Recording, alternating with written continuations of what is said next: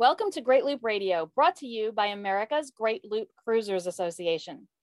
We're dedicated to sharing Great Loop information and inspiration with those actively cruising, planning for, or dreaming about a Great Loop adventure. I'm Kim Russo. I'm the director of AGLCA. Today, we are taking on a pretty serious topic.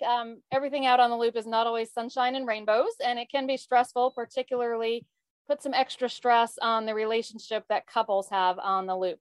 So that's what we're diving into today. I'm really excited to have our guests here because they are gold loopers. They are Bob and PM Amidon, and Bob is a licensed therapist, so I'll let him give you his pedigree. But as always, I want to take a moment to recognize and to thank our Admiral sponsors who support AGLCA at the highest level. They are Curtis Stokes and Associates, Passage Maker Trawlerfest, Skipper Bob Publications, and Waterway Guide Media. As always, we encourage our listeners and viewers to support these businesses that support the Great Loop. Bob and PM Amidon, it is wonderful to see you. Thanks for joining me today. Well, you're quite welcome. And thank you for having us. Yeah, so you're gold loopers, so let's start there. Tell us a little bit about when you did the loop and what type of boat you had. And we see you're on a boat now, so you're obviously continuing to cruise. So tell us a little bit about the cruising history. Well, we started in 2010 with a lease of a canal boat up on the Erie Canal. And we did it with two other couples. We spent a week out at Seneca Falls. And at one point, and I can't remember whether it was sort of towards the end, PM said, "I could do this," 4 words, and I was off. So it didn't take long after that for me to find a boat, and we chose a Mach 36. It took a couple of years to get going because of life, and we were both working at the time. But we did get away in 2014 and started our loop from Key West, completing it at the end of 2015. Loved it. It was an adventure that I had no idea what we were getting into. It was just, one day at a time, and every day was different, it seemed, and it was just amazing. Well, plus, it was during that initial canal boat experience that we even found out about the Great Loop, which I found very intriguing. I almost drowned when I was 4, so my relationship with water is a little tenuous. Yeah. I have learned how to swim. I learned as a child, but still the thought of living on a boat was not within my high comfort zone. But the whole concept of the loop was too intriguing to let that get in my way. And as I explain to people now, that year on the loop, I was never more bored, I was never more terrified, and I was never felt more alive than during that time frame. It was one of the best experiences of our lives. And since then, because of our sea time, PM has gone on to get her captain's license, and it's really good to have her competent, so I don't have to do it all. Mm-hmm. Well, and that's actually probably one of the things that we're going to touch on today. But you mentioned that when you first started on the canal boat and started finding out about the Great Loop and planning it, you mentioned you were still working. And Bob, your work in particular is pretty relevant to today's discussion. So tell us a little bit about what you did for your career. Well, I got a graduate degree in rehabilitation counseling. I worked with work injury people for about 15, 20 years, basically focusing on vocational counseling. And then I got into a more serious therapy role as a marriage counselor and as an individual counselor. And I did that for about 10 years. And the last client I had this mental image of myself picking her up out of the chair, slamming her up against the wall, saying to her, "Get a friggin' life." And I realized it was time to move on. So at that point, I started working as a commercial real estate appraiser, a totally different part of my brain. But I've always been fascinated with the way people get along and why some people do so well and other people don't seem to. So I still think about that a lot. Yeah, and it's kind of a unique set of experiences that you did spend that 10 years doing marriage counseling among some other counseling, but also have this extended cruising experience, have done the Great Loop, and obviously are continuing to cruise. So I think you bring an interesting take on the discussion. So, and from both of you, tell us a little bit about, when you were looping, what were some of the bigger causes of stress that you saw among your fellow loopers that was, leading them, perhaps down a path that was not what they expected for their Great Loop? Well, I guess that one, just a quick little story. We were up in Winter Harbor, and I had gotten to know this guy who had a beautiful, absolutely gorgeous, right out of the box, 48-foot Grand Banks, brand new, that he bought in Annapolis. And they were, halfway across the Erie Canal. So PM and I were up on the Fly Bridge having coffee, and I looked over, and his wife got off the boat in her little heels and her roller suitcase. And as she went down the dock, she said, "If you want me, I'll see you in Chicago." And so I talked to the guy later, and I said, "What happened?" And he said, "Well, we love Chesapeake Bay, we love New York City, but as soon as we got north, it was just too boring for her. She needed the excitement and the connections of having a city around her." And so that was one sort of issue that I saw quite often, where one of the couples, usually the woman, is on the loop because she wants to support her husband and it's his dream and so on. But then it's not city life. It's not land life, and it's very it's hard to think about what that's going to be before you do it. And a lot of people just have no experience, and don't know how to deal with it. Don't know how to deal with it, and that's something that we'll talk about a bit in terms of coping mechanisms. Well, also from my perspective, I used Bob's desire to go on the Great Loop. Oh, yeah, this is important. To my advantage. I have always wanted to spend a year in Europe. When I was, a young adult, I was just too nervous about going to Europe for a year, but I always wanted to do it. So I said, "Bob, I'll go on the loop with you for a year if you come to Europe with me for a year." and that's the deal we worked out. And his payment is coming due soon. Yeah, right. It sounds like it's a little overdue there, PM. It's been a while since you finished the loop. But at the same time, we had such a good time on the loop that it was difficult to tear ourselves away from boating. And after we did our loop, about a year or so went by, and we decided we had to either choose boat life or dirt life, and we chose boat life. So we sold our home and got rid of everything that didn't fit on the boat, like the piano and all the art, stuff like that. So it's been a wonderful, wonderful decision. We are going to be in Europe starting this September, walking El Camino. Have you heard of that? It's no. Oh my gosh. Talk about another experience, kind of like looping, except it's on land. It's a 588-mile hike across northern Spain. It's known as a pilgrimage. Okay. And so we're doing that in September, and I'll take an opportunity to get a little plug here. We are selling Bellemare, which has been a really, really difficult decision. Mm-hmm. We have really had so much life and so much enjoyment in this boat life. And so when we get back, we're buying another boat. Well, there you go. Perfect. And that sounds like an amazing trip. So I'm sure that the two of you will enjoy that immensely. And it's, a little bit of payback time for PM there to get her Europe trip in. It is.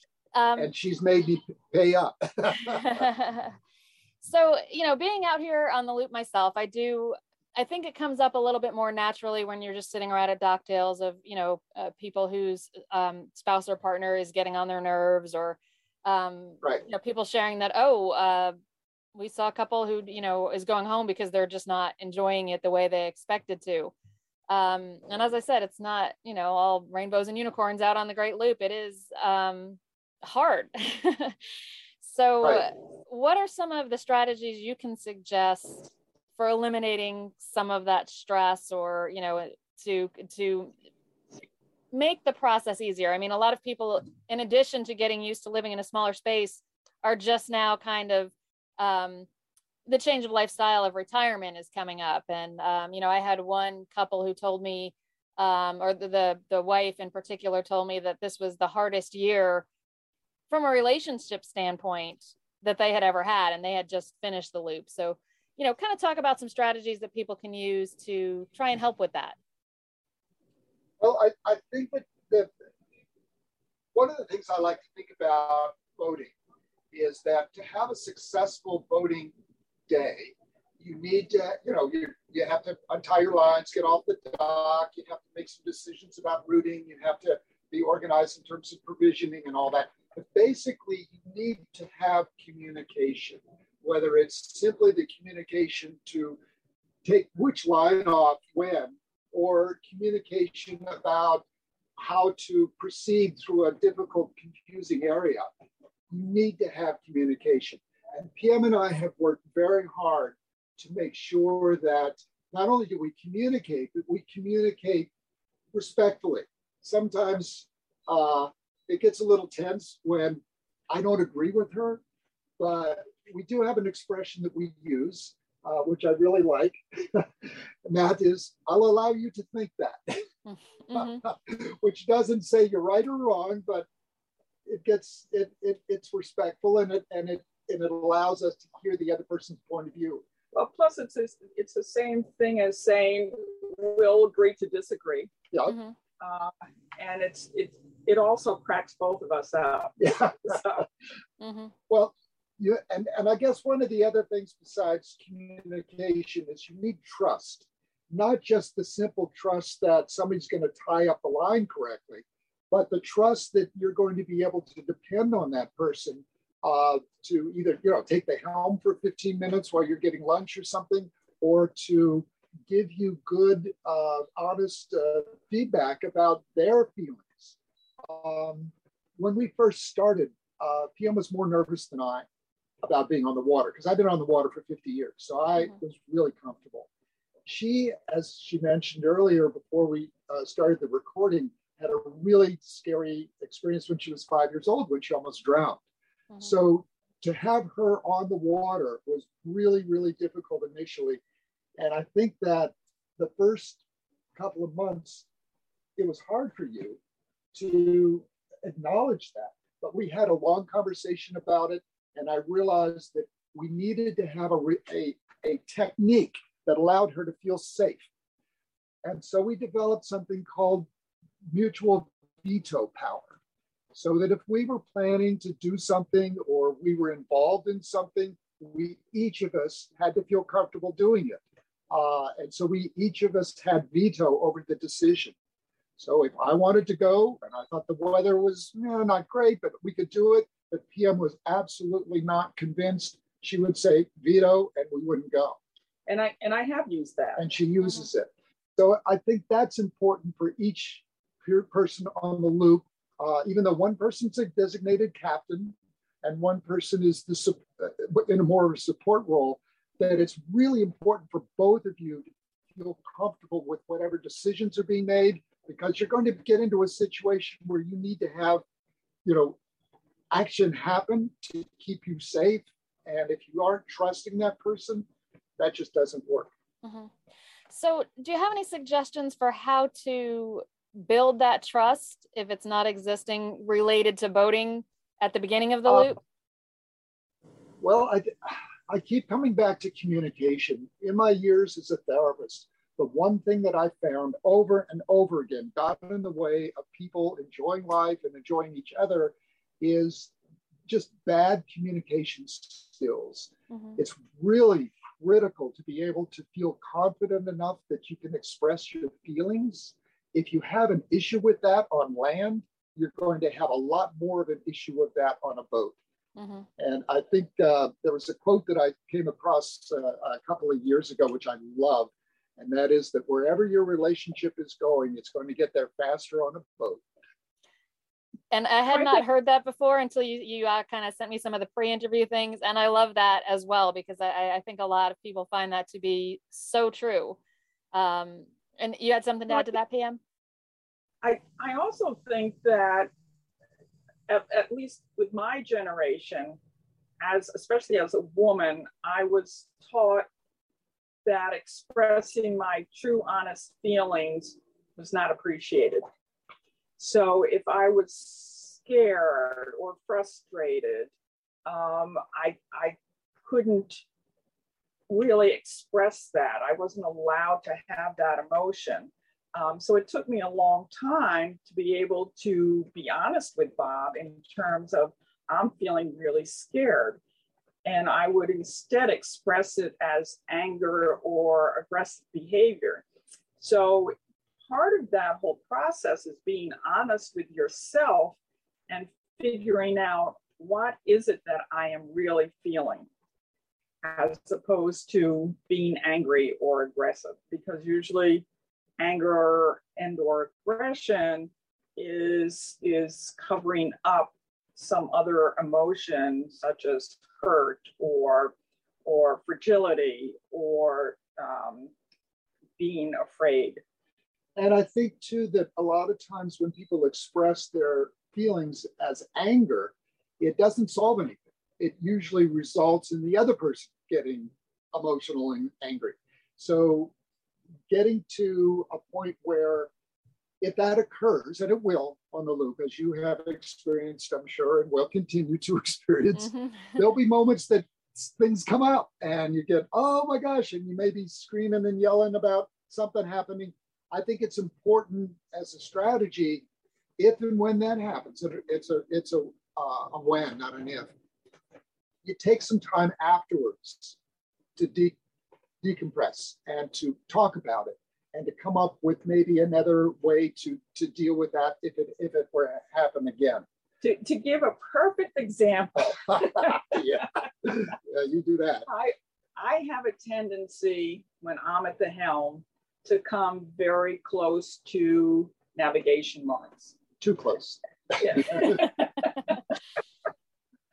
So initially, Bob would say, "Oh, geez, PM, you're going too close." And my immediate reaction was annoyance. And then I was able to say, "Bob, when you say that to me, it really undermines my confidence. I know what I'm doing. You're just going to have to trust me." And another way of saying that is, "PM, it scares me when you come that close to an ATON. I would feel much more comfortable if you, let's say, left at least 20 feet between the ATON and the boat." Yeah. So that took us a few headbutts to work that out. And now Bob was great. He goes, "Oh, PM, you're getting awful close to that ATON." And I'll go, "Okay, got this." Yeah. So that's an example, but it's something that we had to work on. And that brings up another sort of slant on this, which I wanted to get into, and that is that blame does no good, none. And the whole idea is not to assign blame if things go wrong or stressful situations occur, but to figure out a solution to the problem. Focus on the problem, not the blame. One of the things that I did as a therapist for years with marriage, in my marriage counseling days, was to tell people that there is nothing ever wrong with expressing and explaining and talking about your feelings. It's not a good idea to start pointing a finger at somebody else and saying, "Well, you're wrong. You've got a problem, and it's your problem." It's important for people to own those issues themselves. And that gets back to the communication issue we started off this with. Yeah, and I think all of that is really insightful. And I think a lot of us, myself included, probably don't take the time, that decompression time that you mentioned, to actually think through what am I actually feeling underneath this reaction that I am giving. Yeah. And we had sometimes on a boat, you really don't have time right you certainly don't have time right at the moment to deal with it, but it's important later on to recognize that, yeah, we had an issue, we had a problem. Let's talk about what happened, why it happened, and what we can do differently. Yeah. The next time. Next time. It's going to happen again. It will. So and we had dinner last night actually with 2 other looper couples, and all of the ladies admitted there have been tears. I think everyone was 2 to 3 months into the loop, maybe a little bit more. And, you know, I found it so interesting to just stop and listen to the thoughts of some of the other ladies out there, you know, because some of the tears come from frustration and fear, as you said, PM, kind of exactly, I think the words you used, that what comes across as anger for some, maybe frustration and fear. For others, that may come across as sadness, which it is not. Right. And then someone pointed out that, you know, a lot of that is coming from constantly being out of your comfort zone for a month or 2 months or whatever it is, and that there is a settling in time. So is that something that you 2 found? You know, Bob, I think you may have mentioned that it took PM a couple of months to kind of find that groove. You know, so for those who are just starting and maybe haven't found that groove, you know, what kind of hope can you give them that it does get better? Well, it does get better. You once you have experience in, you know, bad weather and windy weather, equipment failures. Oh my gosh. And things like that. Anchors dragging. you get more confidence, and the more confidence you have, especially in your problem solving abilities, the more comfortable you'll be, obviously. Jim, somebody asked me, in fact, a lot of people asked me after we finished the loop, well, what was the most important thing that you learned about the loop? And, you know, I thought about, well, it wasn't so much learning how to do a lock or learning how to, you know, find a resource, a marina that would work for the day. It was the recognition, Kim, that whatever happens, we could figure it out. And so often on the loop, things do happen. You know, we ran aground. It was not fun, but we figured it out. We happened to be 40 miles from the best prop shop in Canada at the time. So the loop magic, I guess, is something that does happen too. You find you're just in the right place for the needs that you have, or you dock next to somebody who has that part you are desperately needing. It's amazing how that happens. Loop magic, it definitely happens. And one of the other things I want to bring up is that you will never be 100% comfortable. No. So Bob and I have owned the boat for 12 years, and we still run across situations that give us stress, especially with equipment failure. And that it happens, it's a boat. So you get the confidence to know that you will figure it out. Yeah, that's so important. Just to know that whatever happens, one, there are other people out there, particularly on the AGLCA forum, who've had that same problem, maybe in that same place. So you get resources that way. You can, and that's what's wonderful about the AGLCA. It's a family that supports each other, even though they don't know your name yet. And one of the things that's important to remember is that there's always backup. There's Coast Guard, there's CETO and Boat US. There are other boaters who often come to your rescue. So, so you're not really operating in a vacuum either. One thing I would say for just a tip, when you're in a situation where you're not sure where you're going, or there's been some talk about shoaling that's really bad, I contact Boat US. I happen to have Boat US towing insurance, but CETO is the same. I contact them and I chat with the guy on the phone. He'd much rather talk to me than come out and pull me off a shoal at 2 o'clock in the morning. Yeah, that's a great tip. That's a really good resource. Yeah. Another thing that the 2 of you kind of recommended is, you know, to develop, you know, some skills that both of you should have, some overlapping skills, and then some complementary skills. So give us a little bit more on that. What are some of the skills that both people need to have to help reduce some of the stress? Well, originally we were going to start the loop in 2012. that winter, Bob fell on the ice and ruptured a disc. And at that point, I just felt super uncomfortable helming the boat and extremely uncomfortable docking the boat. So I was thinking, oh my gosh, what if something like that happened when we were on the boat? I could not get us safely back to land. So with that in mind, we did a lot of research in terms of how can I develop that skill? So there were a number of ways to do that. And one of the things that we did is I took a course from Seasense at a Passage Maker Trawler University. So a 2-day course for my boat type, and I learned how to dock. So now I'm plus through experience, I'm very comfortable if something happens to Bob that I could get us safely back to shore, and with an ambulance waiting right there if need be. And I think that there have been over our time on a boat a development of specific areas that we both kind of take charge of. I deal with the engine, I deal with the electronics, I deal with the outside of the boat, keeping things clean, keeping things repaired. PM, you're comfortable dealing with the inside stuff. I'm primarily focused on provisioning and the cooking, and we both share in the cleanup and stuff.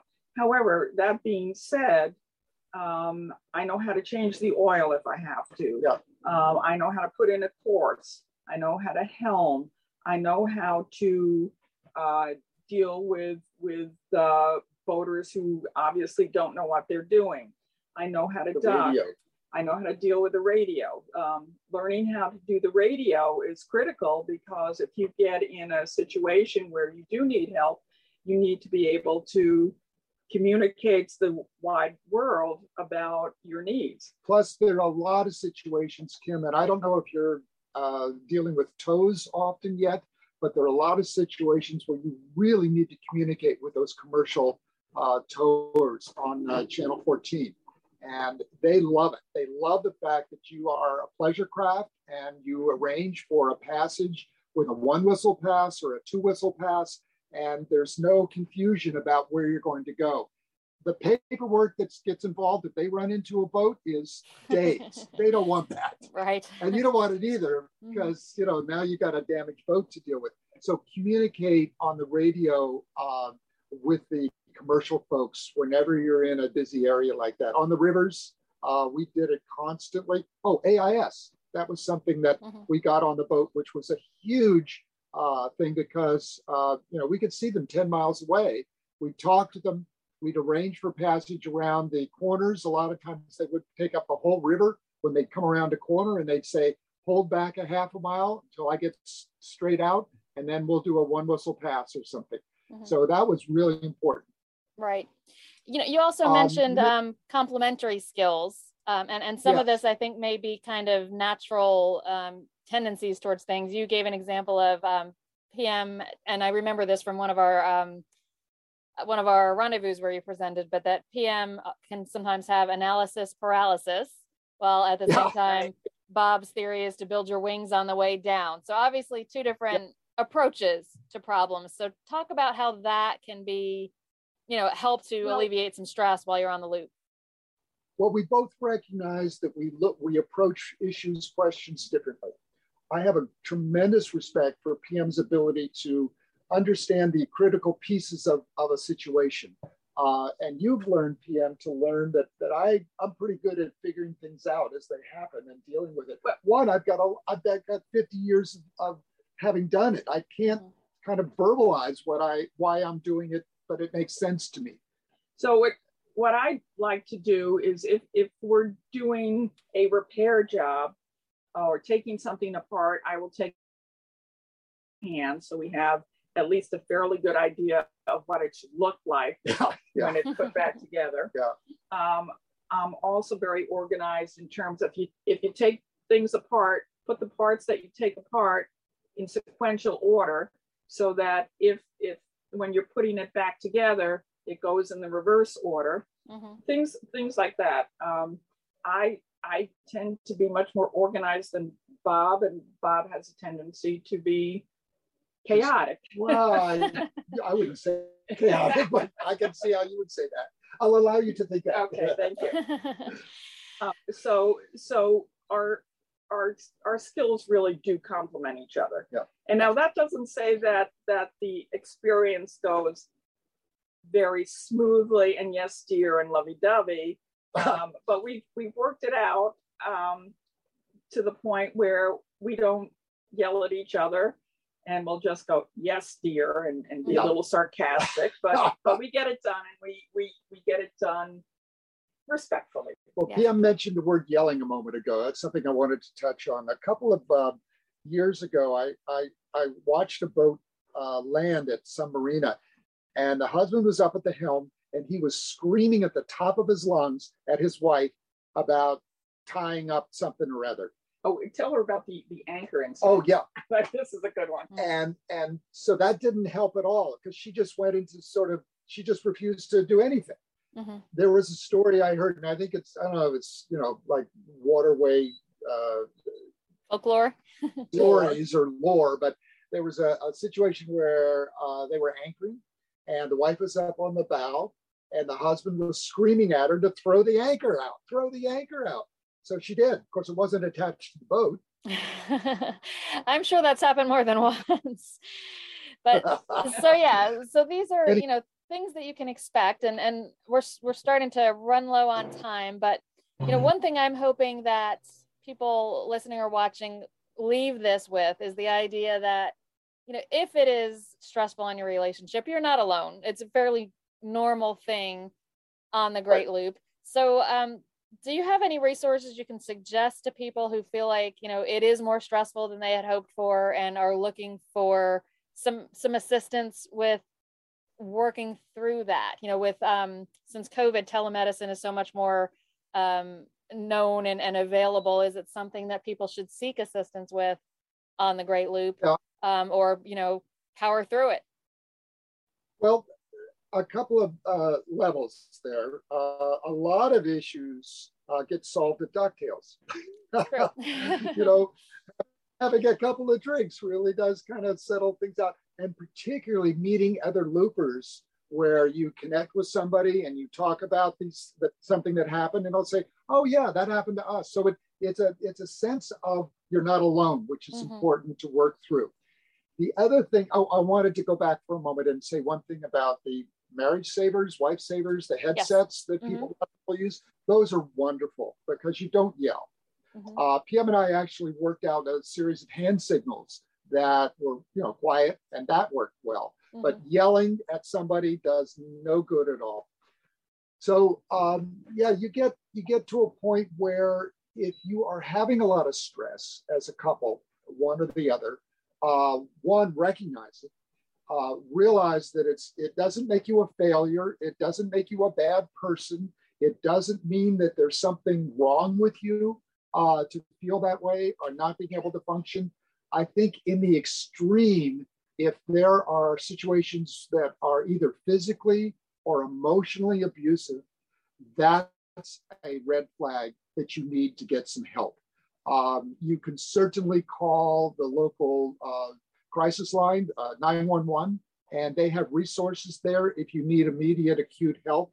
But frankly, the kinds of situations that develop in a need for some therapy or some needs for some counseling, those are not issues you want to deal with on the loop. You should stop your loop and go get some professional help at that point.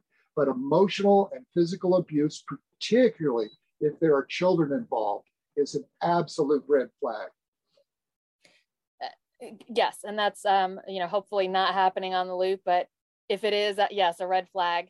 And I do like your thoughts that there's no shame in stopping the loop regardless of what the reason is. But if it's for your own mental health, then that's especially important, and I hope people that will honor that. Any other points that you want to make sure that we get across before we wrap things up today? Okay, PM. Let me review my notes here while you're talking about it. Well, we came up with a new acronym for PDSD. Mm-hmm. So there's patience, tolerance, dependency. What was it? And synergy. Stoicism. Stoicism. That's right. So PTSD, patience, tolerance, stoicism, and determination. Yeah. Mm-hmm. Yeah. Determination. Yeah. And I think it's important, and every couple has their own way of working out a marriage. And I don't think, even as a therapist, I ever got to the total raw data of any couple. They have issues that they don't even know about. So you're not going to be able to understand as a couple exactly what's going on sometimes, but you learn coping mechanisms to deal with it. And I think it's important, a couple of real quick things, to give each other space, to recognize when the other needs some space and to honor that. And space can be, let's just park the boat and go home for a month, or I'll park the boat and work on it and you go home and visit family and friends. It's so critical that you feel good about what you're doing, because there's so many situations on boating where you don't have time to work through the emotional chaos. You gotta be able to do it then, and you need confidence and a sense of, I want to be here for that to work out well. So basically commitment. But as Bob has stressed repeatedly, really honest communication is critical. Yeah. And when I looked through the notes that you had sent me regarding this conversation, that is definitely the overarching theme of everything. The answers to the specific questions I had and the bullet points that you added were largely about communication. And, again, I love the quote, wherever your relationship is going, boats will get you there faster. Love that. Yep. And I think a lot of people may already know before the loop, if they have communication issues, it may already be evident. So it may be something that you want to work on and resolve before you actually head out there. But we're going to have to hold it there. Time has flown by, but Bob and PM Amidon, Gold Loopers. Bob is a retired marriage counselor. So thank you for sharing your very unique perspective on this very real topic. We'd love to have you join us again. And good luck with the sale of Velamer. She's a beautiful boat. Well, thank you. We hope to. We're scared to death because part of us says, let's move on. Part of us says, this is so good, we don't want to move on. So it's a bittersweet. It's a bittersweet moment. It usually is when a looper sells their boat. Yeah. When we come back from Europe, we will be buying a bigger boat. Yes. Excellent. Well, good. Then we'll continue to see you on the waterway. And I know you're a bit further south than I am right now, but perhaps eventually you'll catch up and we'll see you out here on the water. Good. Sure. Well, enjoy your trip too, Kim. I will. Really Thank you so much. Thanks for joining us. And thanks to everyone who has listened and watched this week. We'll be back next week with another episode of Great Loop Radio. Until then, safe cruising. Artisans Mattress features custom Tempur-Pedic beds in every imaginable shape. We are the only authorized customizing firm for the Tempur-Pedic company. This honor has been earned by Artisans Custom Mattresses every day since 1999.